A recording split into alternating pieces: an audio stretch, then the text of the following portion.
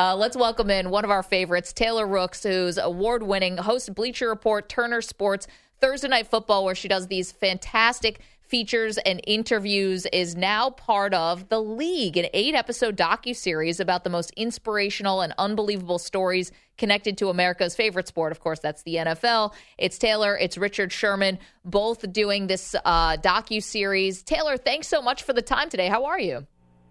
Oh, my goodness. I'm amazing. It's so great to hear your voice and be on the show. So thank you for having me. I appreciate it. Absolutely. Okay, so what was your favorite moment from this weekend, which was just chock full? Oh, my goodness. I still feel awful for Mac Jones. I mean, the way that we are going to replay that stiff arm in perpetuity is crazy. I mean, that was one of the most wild things I have ever seen. So I'm gonna have to go with that one. I was thinking if I was Mac Jones, what I would have done to avoid. You're right. That's going to be a historical highlight. Should he just run out of the way or something, out of the camera frame? I'm already telling you what he could have done. You got a Jeff Van Gundy that thing hanging on to Alonzo Mourning's leg. Just grab whatever you can and just hang on for the ride like you're hanging off the back of a speedboat or something. I know. I always think with athletes, I'm like, okay, at some point in your head, you have to think, all right, do I want to become like a meme or a GIF? Do I want to really make this stand? Or do I just say, listen, This is where we're at. Go ahead. I feel like having to make this really important business decision in a split second. But you know what? I respect that Mac Jones tried. I love it. You don't want to be Frederick Weiss and have Vince Carter jump over you. That's the worst place to be in sports. How many of those do you think he's signed? Oh, my gosh. It's like Tom Brady is now signing footballs of people who intercept his passes. This started last year. He's doing it now. Okay, so Taylor, you get to work with some really amazing people. Now Richard Sherman on Thursday Night Football, you guys are also doing this docuseries called The League. Give us something that we wouldn't expect about Richard Sherman, who's got such a huge, larger-than-life personality and had such a great career. Oh, my gosh. So I would say, I think that, throughout the years, Richard Sherman has just been put in our faces. Like you said, this kind of larger-than-life, says whatever he wants type of person, and he totally is that. But he's also genuinely the most kind, best teammate. And I don't always know if that has shown through just how thoughtful and caring he is. He's always making sure that we're all good, that we're all ready in a way that I don't know if you really see from somebody who's also, it's their first year on television, right? He understands that this only works if we're all a team.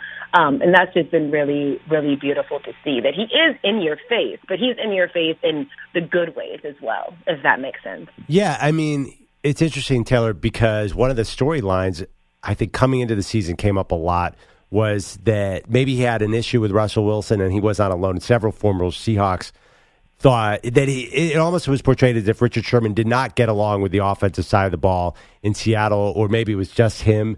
So I don't think you're right. I don't think people necessarily think of Richard Sherman like that. I think they think of more an unbelievable player, but louder. That's a different side. You know what I mean? Because of that whole Russell Wilson situation, especially early in this year. Yeah, no, absolutely. And he has, to me, been a lesson in, like, we have a job of saying what it is that we think or we feel about sports, right? But he does not bleed that into how he interacts with other people. So he can do his, podcast and talk about Russell Wilson and talk about, not running the ball and what he feels about Russell Wilson as a quarterback and all these things. Then he can see Russell Wilson at the Broncos game, and it's all love there, right? Or he can go on his podcast and talk about Baker Mayfield and how he's getting these passes for, being a first-round draft pick and all these things, but then sees Baker and be so happy for Baker leading a game-winning drive, to that victory in his first game as a Ram. Like, he understands that you have a thought about somebody as, like, a player on the field, but that doesn't bleed into how you act when you see them. And I also think that the players have such an immense amount of respect for Richard that it also doesn't affect how they are when they see them as well. All I know is that if Richard Sherman was ever doing anytime he just says, run the ball, I think everybody in America feels what he's going through there. Taylor Rooks is our guest. Got a new docuseries. It's called The League. It's, of course, like inspirational and really cool stories about people in the NFL. Taylor, which was your favorite one to do? Ooh, I genuinely enjoyed doing these, and I'm not just saying that, like, it was so fun to learn about some of these things that I genuinely had no idea about. I would say it was really cool learning about how the Cowboys used Kung Fu to help improve their defense, and obviously eventually win a Super Bowl with that, and how Danny Inosanto influenced them, and just how they used kind of like the tools of Kung Fu to become a better football team and adapt to rule changes and build their stamina and their speed and their strength. There was really interesting tidbits in that. And then the Girls Love Football one obviously meant a lot to me just because I was talking about so many trailblazing women in media, but also just the way that women have impacted sports. You know, like I learned about Corinne Griffith, who she designed the uniforms for the team and she wrote the lyrics, you know, to the Commanders' fight song, right? Or I learned about Frances Upton, and she was the league's the wife, I think, of Burt Bell, who was the league's first commissioner, and she put up the money for him to buy the Eagles. So, like, women have been a part of the NFL for so long and, like, in the fabric of it, but sometimes we talk about women as if they're, like, a niche group of fans. But you could argue there's a lot of things about the league that would not exist if women did not put their hands in it. And so that was a really, really cool one to do as well. Taylor, before we let you go, we know obviously you do a lot of NBA stuff as well. What do you think is the most interesting or best storyline of this early NBA season? What's the one thing that we should all be paying attention to in the NBA? Oh, that's such a good question, because there's one thing about the NBA, it's drama. There's a lot of drama in that league. Sorry if you can hear my dog barking. Best NBA storylines right now.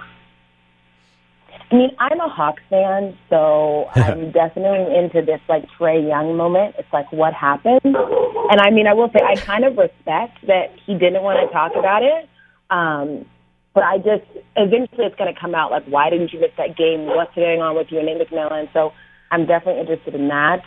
I want to know if how the Warriors are going to be without Steph. Taylor, is someone breaking into your house? I know. She's like, I have no idea why she's barking. I'm sorry about that. No problem. What's your dog's name? She's like, yes, Taylor, the NBA has so much drama. I agree.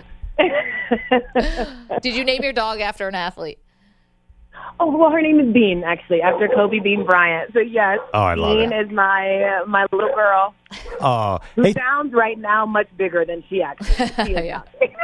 Taylor, we had an interesting discussion a couple weeks ago. Is the NBA doing enough to promote its young stars, like amazing Devin Booker on Friday night? But we're also focused on LeBron James and Kevin Durant and Steph Curry, that sometimes I feel like the young guys maybe aren't getting quite enough attention. Do you think the NBA is doing well in that particular arena? That's a really great question, because something that's cool about the NBA this year is that we're just in such like a watershed moment where we are seeing the emergence of the new stars. So there should be more focus on people like Ja and Jason Tatum and you know, Luka, and like you said, Devin Booker. Like, all of that is super, super important. But I also think people are feeling like the transition hasn't fully happened yet. So it is important to still talk about those older guys. But I think in the next, 2 years, you'll see that full takeover of, okay, these are the guys that we have to be discussing right now. And I don't necessarily know if the fans are digesting it in that way.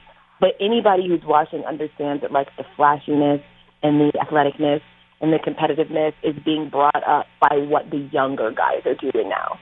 But there's always going to be this very soft spot in everybody's heart, like for LeBron, right? Like, we're talking about LeBron even though the Lakers are not good at all. But it's because he's LeBron. And I understand the respect level that comes with that. But I also want media and everybody, right, to understand that, it is a new wave coming in as well. Taylor, can't tell you how much we appreciate this. Congratulations on the new docuseries. It's called The League, 8 episodes that you did alongside Richard Sherman. So cool. Of course, we love watching you and all the various things that you do, and we'll catch up with you again soon. Absolutely. It was beautiful to talk to you both. Have the best day. Thanks for having me on. Thanks, Taylor. And also say hi to Bean for us.